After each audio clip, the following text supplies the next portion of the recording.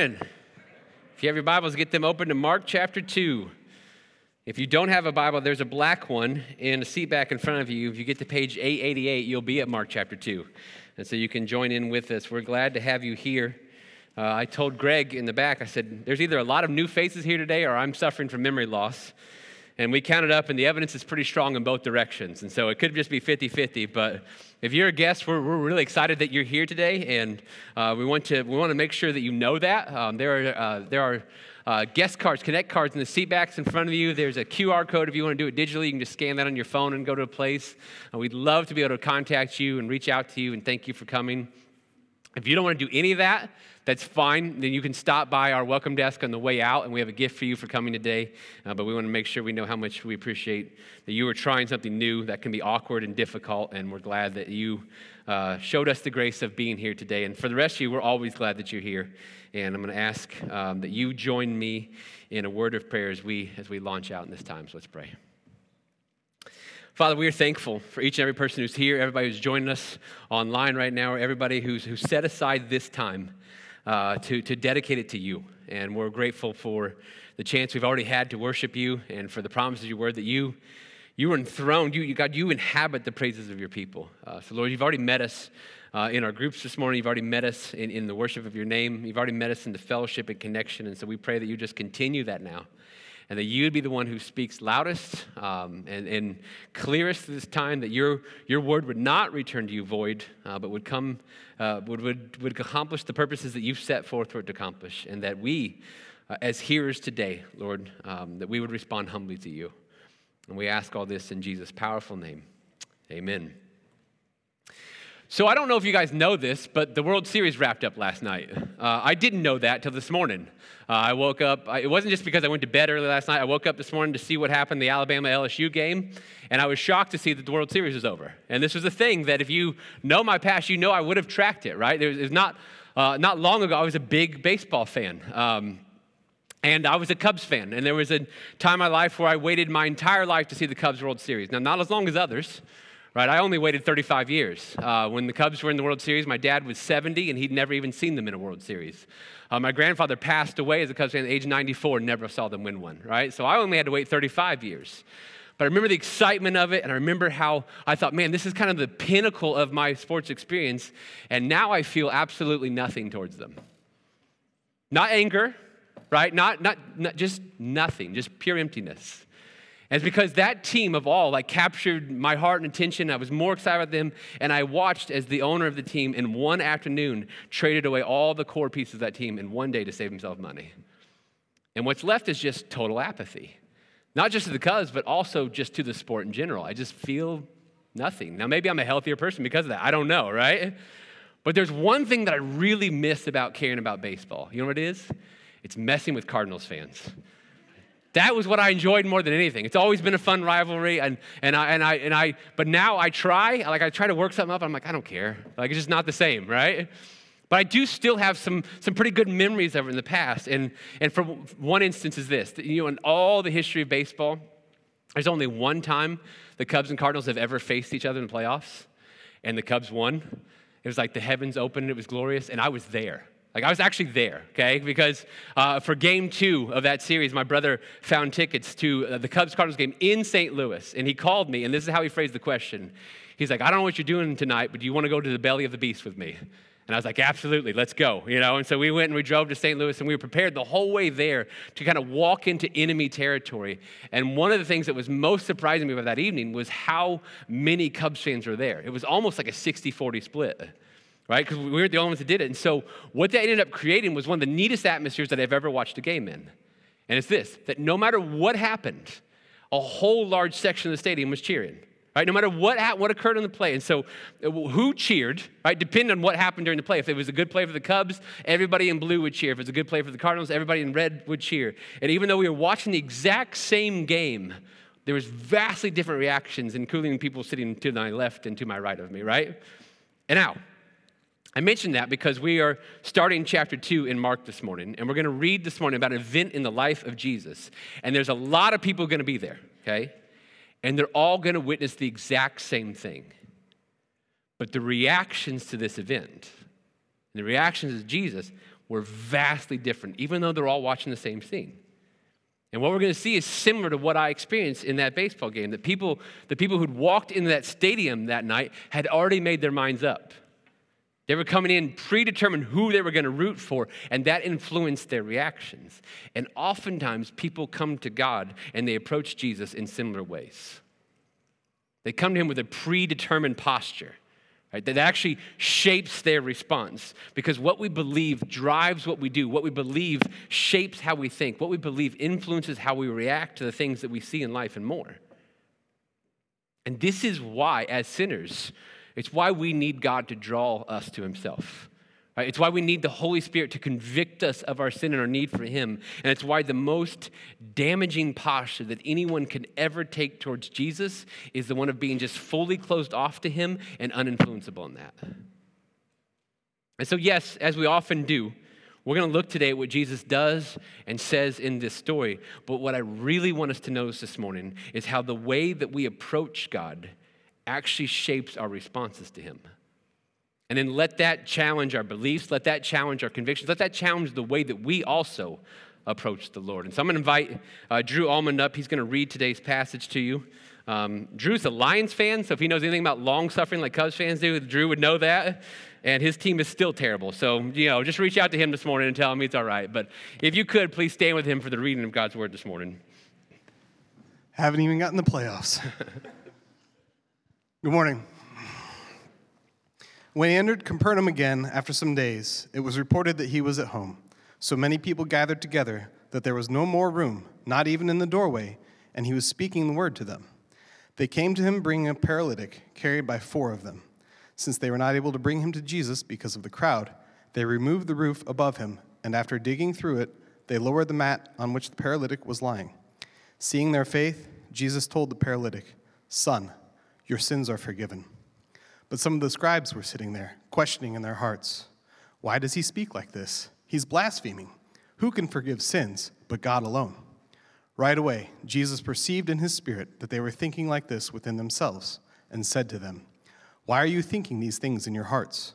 Which is easier, to say to the paralytic, 'Your sins are forgiven,' or to say, 'Get up, take your mat, and walk'? But so that you may know that the Son of Man has authority on earth to forgive sins," he told the paralytic, "I tell you, get up, take your mat, and go home." Immediately he got up, took the mat, and went out in front of everyone. As a result, they were all astounded and gave glory to God, saying, "We have never seen anything like this." Thanks, Drew. You guys have a seat. Please keep your Bibles open there to Mark chapter 2. As always, if there's supporting verses, we're going to put them on the screens for you, but we really want to dive in and focus on that passage today. And just a reminder, I'm sure most of you are aware of this, these chapter breaks, they're added in later. Okay, they mean nothing to Mark. Mark didn't write in chapters, okay? And so this story from Mark comes right off the story from last week that ends chapter 1. And so last week, just as a reminder, because it does play into the scene that we find Jesus in this week, is chapter 1 ends with the story of Jesus healing a leper, right? That there's this man in this really desperate state. It's hard to be more desperate than a leper in the first century. And he has his life changed in an instant when Jesus heals him. And then immediately after, Jesus gives him these really clear instructions, and the guy goes and does the exact opposite. He disobeys him. Right? And we saw the results of that. Chapter 1 ends in verse 45 by saying the result is that Jesus could no longer enter a town openly. Right? And we see here in chapter 2 that reality of Jesus' life has not gone away. Right? In verse 1, he has stayed out in the wilderness for some days. They've been camping out there, and he's got to come back into town, likely to get supplies, because you can't camp forever.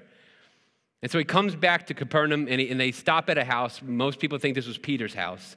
And the scene immediately gets intense, because thanks to the disobedience of the leper last week and just some of the things Jesus is doing, what we see is even early here in Mark, Jesus' life and mission are already getting harder. Right? We're barely into the book, right? And the challenges are growing. Because as soon as he's back in Capernaum, word spreads throughout that town that he's returned, and they rush to the house where he's at, and they fill it full, and then it starts spilling out through the doorways and onto the streets. And I want you to think, especially if you're an introvert today, like think of just a throng of people just pressing in on you, trying to get as close as they can to you everywhere you go, and how suffocating that experience would be. Now, in addition, not everybody who's there is there for Jesus. In fact, many of them are not on his team, right? His rise in fame and popularity have actually made him a target because the religious leaders of Israel have identified Jesus Christ as a threat to their standing as the religious authority of the day. And so wherever he goes, right, some of them are always there. Luke tells us of this event in his gospel in chapter 5, and here's a detail he adds for us. Luke 5:17. It says, on one of those days while he's teaching, and this is the day that we're reading about in Mark 2, Pharisees and teachers of the law were sitting there who'd come from every village of Galilee and Judea and also from Jerusalem. There's a whole bunch of these guys. Right? They're coming from every direction, but they're not coming to learn. They're not coming out of excitement for what's happening. They're not coming to support Jesus.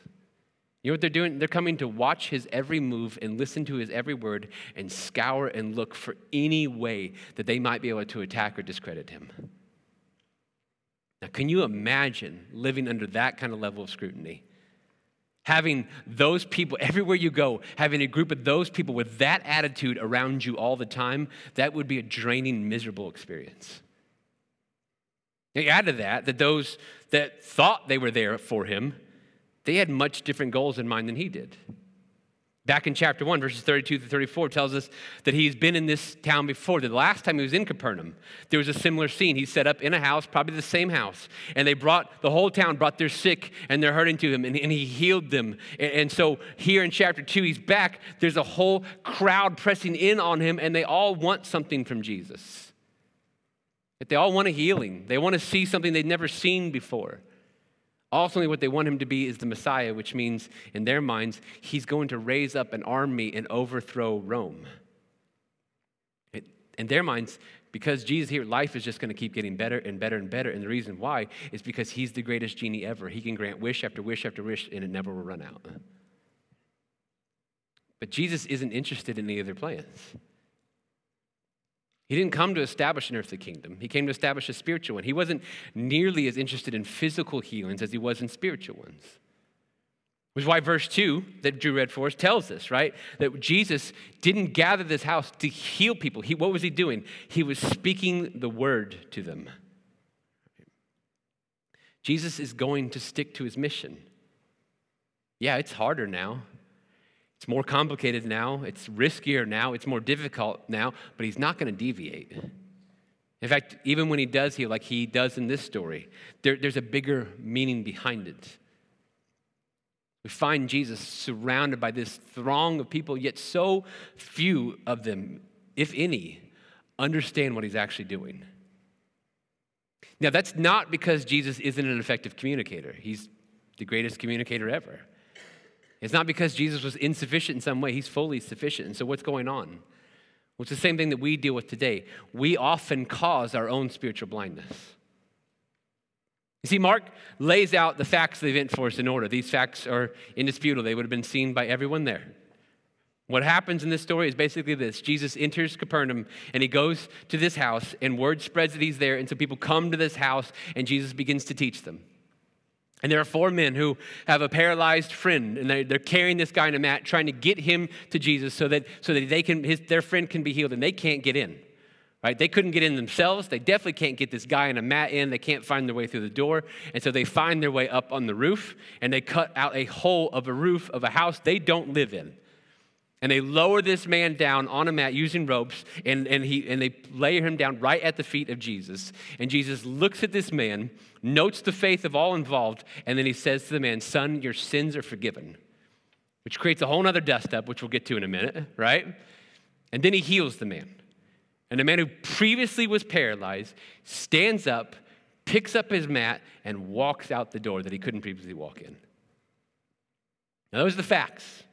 That's what happened on this night. And that is what was witnessed by every single person who was in audience. And yet, the reactions to it are wildly different.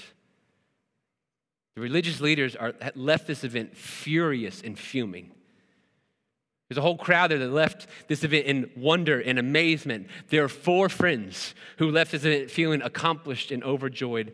And there was a paralyzed man who left this event not only healed, but forgiven. This same event, same Jesus, created so many different reactions, and they were based on what everyone brought into that night already with them. It was their beliefs, it was their posture that shaped their response. It was one group in particular that saw their need in full, and it was this man and his friends. They saw their problem. This guy couldn't walk. They knew they couldn't do anything to fix it. They believed Jesus could. And so the fact that they could see their need actually allowed them to see him as their solution. And they left having been impacted by the grace and love and power of Jesus in an unforgettable way. There's another group there that didn't see their need, and that was the crowd. They came because they saw Jesus as a compelling, interesting show. And to be fair, he didn't disappoint. And verse 12 tells us they left astounded, saying, we've never seen anything like it. They got exactly what they wanted. But there was a third group. And this was a group that refused to even consider that they would ever even have a need. And that was the religious leaders. And they didn't come to learn. They didn't come to receive or grow or change or be influenced. They saw Jesus in his rise in popularity as a threat to themselves, and it was in their interest to belittle and dismiss and attack Jesus' character. And they left furious and fuming because their problems only got bigger. But see, outside of the 4 friends and the paralyzed man, almost everyone there seemed to miss the point of it all. The point wasn't that a paralyzed guy could walk. The point was that the Son of Man, the Messiah, was in their midst. The point was that the Son of Man has the authority and power to forgive sins, and that changes everything. But if we don't see our need, then we refuse to see our problem. And no matter how great the solution is, we aren't moved by the solution. We're going to remain distracted by a sideshow, getting what we want out of it. We're going to keep building our own kingdom or see new things as a threat. We miss out and don't see what God has been up to all along, because no matter how great the stories seem to get, and they kept getting great with Jesus, forgiveness remains the single greatest miracle of all. You see, there's a bit of irony in this story, and I hope we don't miss it. After they carry their friend, they cut open the roof and they lower him down. There's this really cool detail in verse 5. Verse 5 says, seeing their faith, Jesus told the paralytic, son, your sins are forgiven.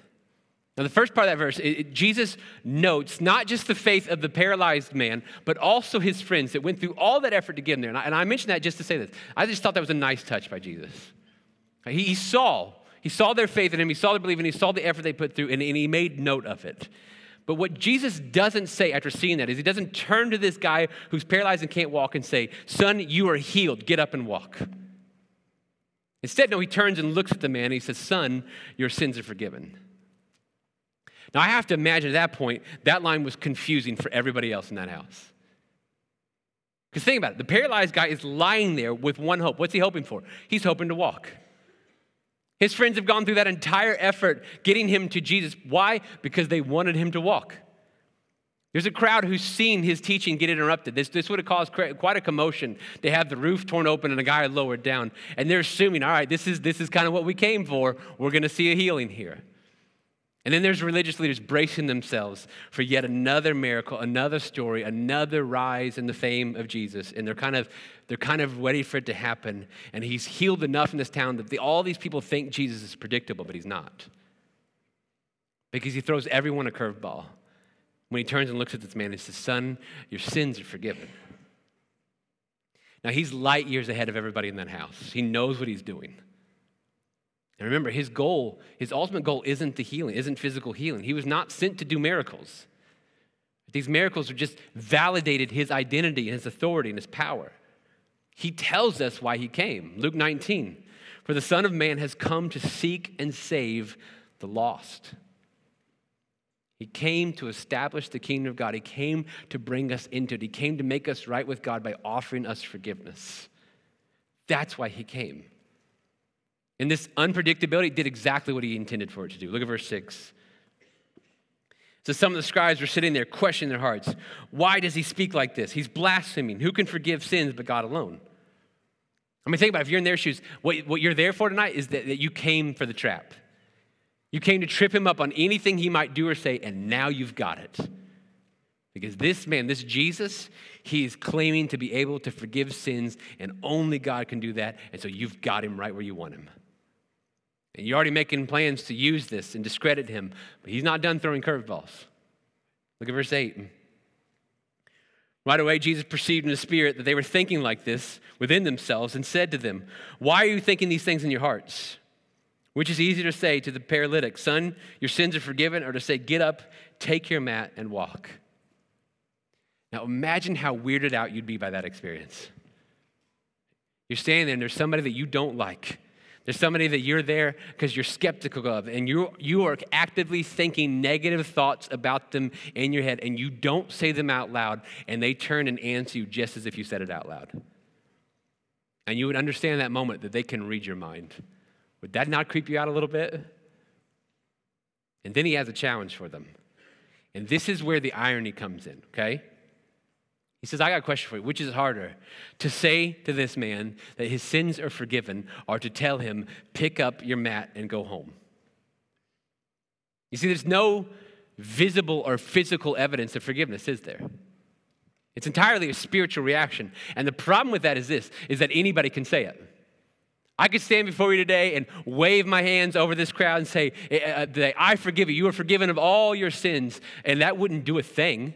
Right? It would just make me a heretic, and it wouldn't accomplish anything, but I could say it. Anybody can say it. You know what I can't do? I can't look at a paralyzed person and say, get up and walk. So look at verse 10.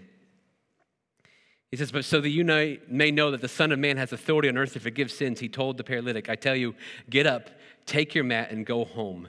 Immediately he got up, took the mat, and went out in front of everyone. It's an amazing miracle.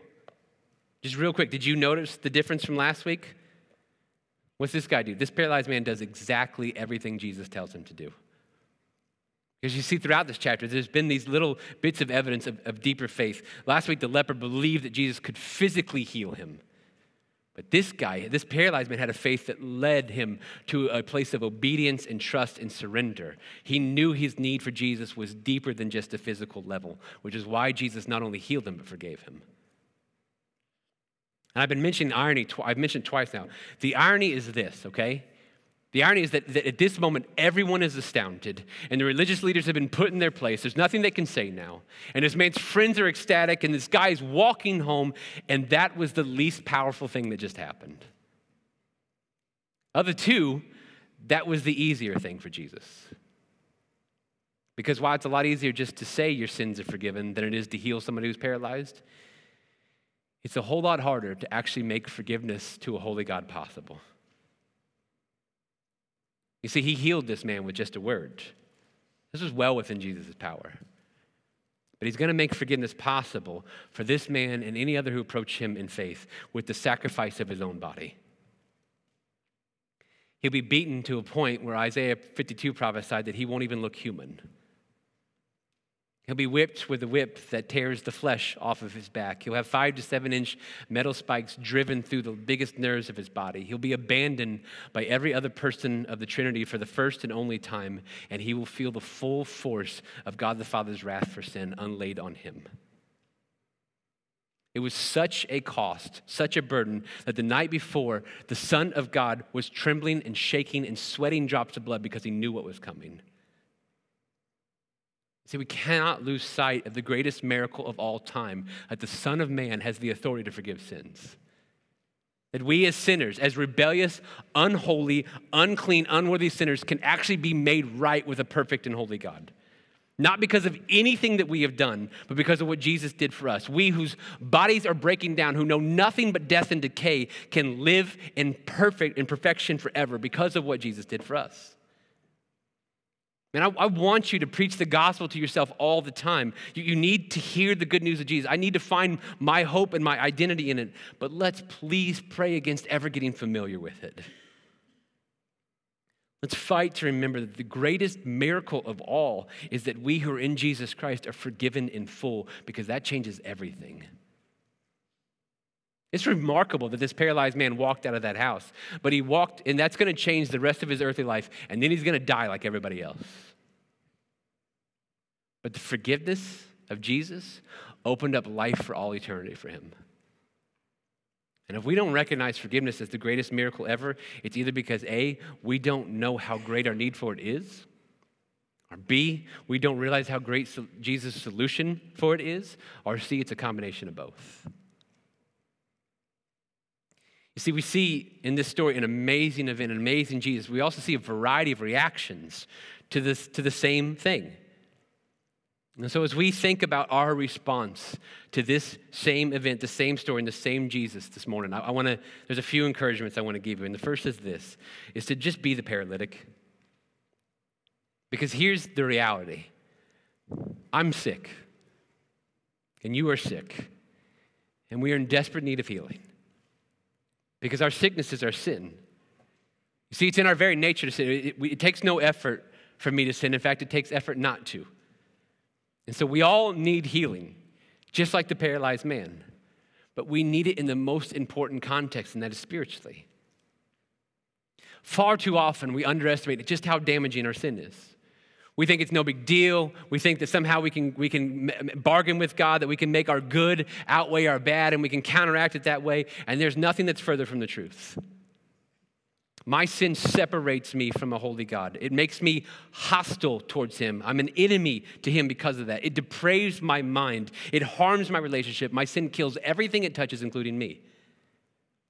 My sin puts me in debt to a holy God that I cannot pay. My sin is the reason that I will die one day, and if it's not paid for by somebody besides me, it will condemn me to hell forever. Which is why this paralyzed guy is the perfect example for us. Because spiritually, our sin paralyzes us. It puts us in a state of helplessness. This guy could never have gotten Jesus on his own. He couldn't have worked harder and put out more effort and somehow gotten there. He'd have never made it. He literally had to be picked up and carried and laid down at the feet of Jesus. And even there, he couldn't do anything. He couldn't offer Jesus anything. He could only just lay there hoping to be healed. He was powerless to change his situation. And I think that's precisely why he was healed.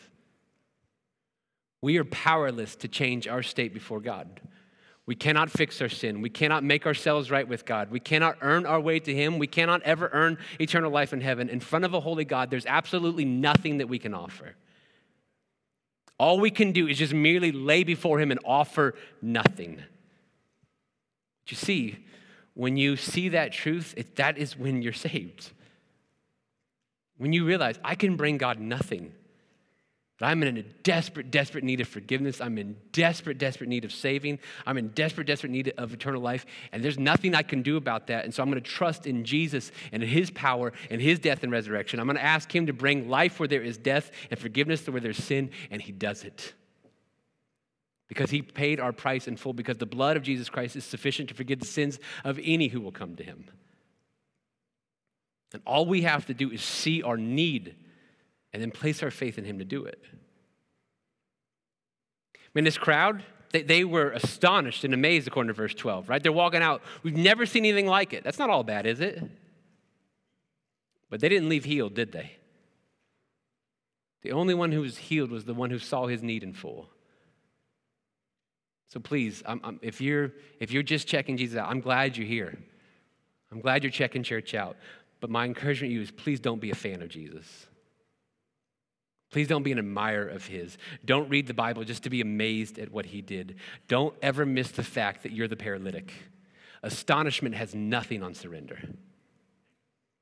The only thing that any of us can ever do is to throw ourselves before the mercy and grace of Jesus Christ and beg for his forgiveness and hope in life. And when we do that, he gives it freely. We have nothing to offer him. Let's not carry ourselves as if we do. Second, please don't be the religious leaders. There's a phrase used a lot in the Bible. Jesus said a lot. Let anyone who has ears, let him hear and listen. Jesus in Matthew 5 said, blessed are the pure in heart. Why? Because they will actually see God. Now, everybody has eyes, right? Everybody has ears. And so what is getting at when Jesus says this in God's word? I think it's what we just read. Jesus in this house in Capernaum, he put on full display his love and his authority and his forgiveness. Everybody there saw the exact same thing, but they didn't all exactly see it, did they? They didn't all actually hear it, did they? Yeah, the crowd might have missed Jesus' bigger picture. But that group of religious leaders just missed all of it. They got none of what they were supposed to get. And here's why. You want to know why? They couldn't view this event through any lens other than how it would affect them. They funneled this entire experience through the lens of what about me? And they couldn't see it from an angle that was beyond themselves. And therein lies the issue. See, often in life, whenever we get in a bind or we get upset or bent out of shape, it's often because we're only seeing things in light of ourselves, our own little circle. Which means that we have the capabilities of looking at the same thing that's exciting other people, the same thing that God is up to, the same thing that he's doing that's benefiting others, and the only thing that we can feel towards it is mad or skeptical or put out. Now, these guys were supposed to be the religious leaders of that day. They were supposed to be the ones who had known the Lord the longest and trusted his goodness the most. And they were the ones that completely missed out on the biggest news ever, that God was in their midst, that forgiveness was possible, and eternities would be changed. They were there. They witnessed it. And they still missed it, and they left this night shaking their heads, scoffing, skeptical, angry, and upset. This is a posture that followers of Jesus must do everything they can to avoid. Let's pray and ask the Lord to grant you the eyes to see beyond yourself. Ask him to grant you the ears to hear what he is saying, to follow where he is leading, the wisdom to recognize what he is doing so you can move beyond the scoffing and just get to the freedom of joyous surrender. It's a better way to live. And then lastly, be the friends. I have a theory. I can't prove it. Don't hold me to it, all right? My theory is this. We know from Mark chapter 1, this is not Jesus' first time in Capernaum. We know he set up at that house before and healed multiple people. My theory is this. I think these four friends, at least one of them had been healed by Jesus himself. And the reason I think that is because they are just so convinced of what Jesus can do. I'm guessing that at least part of them, some of them personally experienced it. Because they were not to be stopped. Effort, time, inconvenience, risk, interruption, unwanted attention. They plowed through all of it to get their friend to Jesus. Now today, I don't know if you know this, but today is the International Day of Prayer for the Persecuted Church. Some of you grabbed some prayer guides we had for you by the bulletin on your way in. But did you know, right? Did you know that throughout the church's history, the majority of its greatest periods of growth has been in the face of persecution?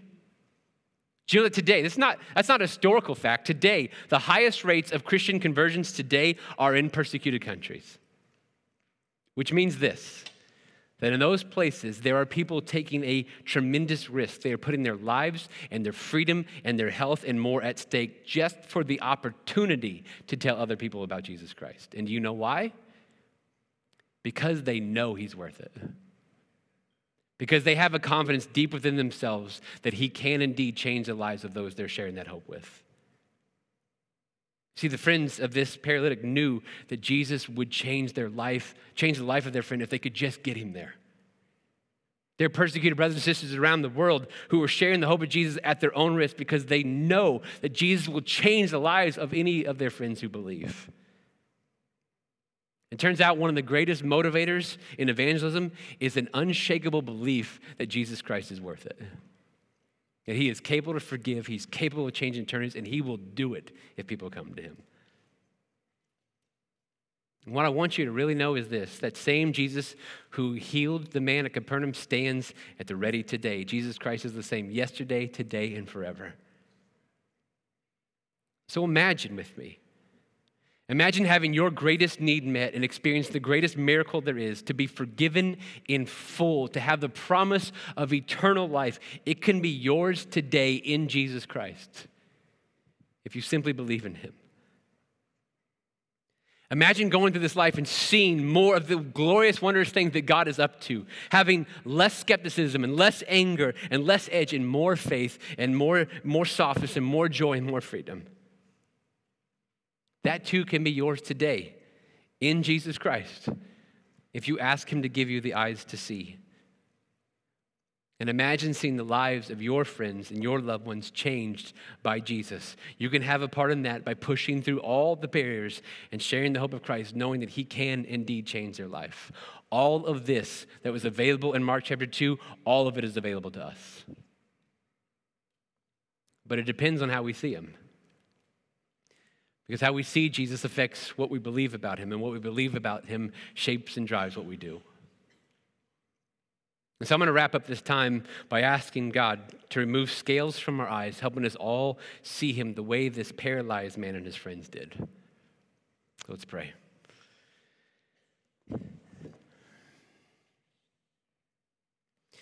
Father, there's nothing in creation more glorious and wondrous than Jesus Christ. There's nothing more powerful, nothing more authoritative, nothing more gracious and loving, nothing that's better for us than Jesus Christ.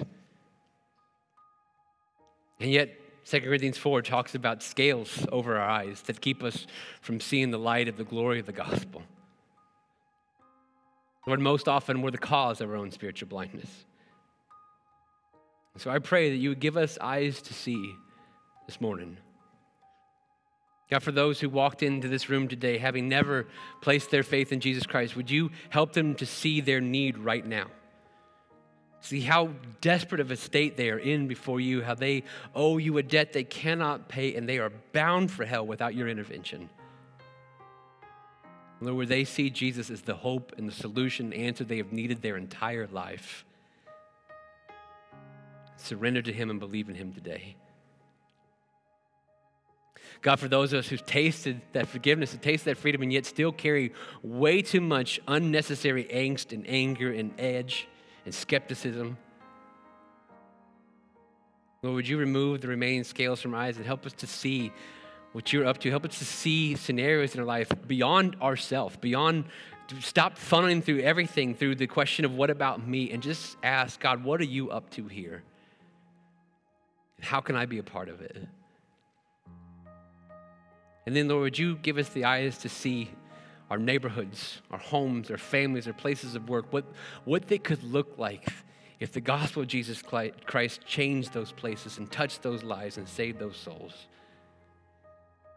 And would that vision drive us to be these friends, to have a confidence that you will indeed save souls, that you will draw people to yourself if we just join you in it. May that inspire us to go and work through every barrier, to tear off whatever roofs we need to tear off in order to bring people we love to the feet of Jesus Christ. God, would you do this not even for our sake, but for the sake of those outside of ourselves, the sake of those who don't even call this church home yet, in the sake and the glory of the name of Jesus Christ. We pray this in his powerful name. Amen. Well, before we dismiss you all this morning and wrap up our service, we're going to give you some time to pray and wrestle with the Lord, maybe deal with some things he's put on your heart or things he's said to you this morning. So please take advantage of these couple minutes that we've set aside for you to pray to him and do not waste them.